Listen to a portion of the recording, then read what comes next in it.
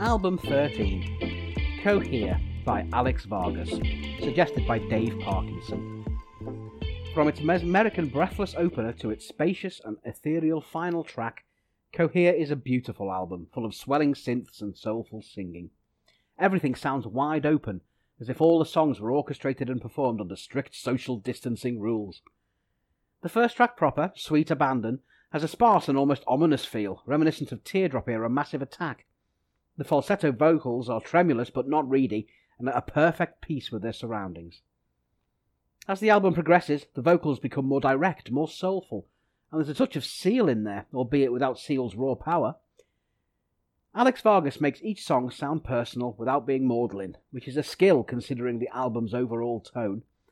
The songs are all independent, but they do rather meld into one at certain stages, especially when they flirt with the obvious single territory. Don't get me wrong, it's all beautiful, but there is a sense of sameness about some of the songs. Maybe it's in the vocal melodies, or maybe it's in the echoing tone, but at times it's tough to differentiate where one track ends and another begins. Even so, there are some standout songs that are more than their mould. My personal favourite is Indivisible, which is perhaps the most uplifting song on offer. There's more to love, such as the aforementioned Sweet Abandon, or the more straightforward single fodder, Tidal. There's nothing to dislike on Cohere. It's accomplished, and it has soul, and it's very pretty indeed. Listening feels like a relaxing sunlit day spent in the open air, with songs like a gentle breeze. Sadly, I feel it's a little too vanilla for me.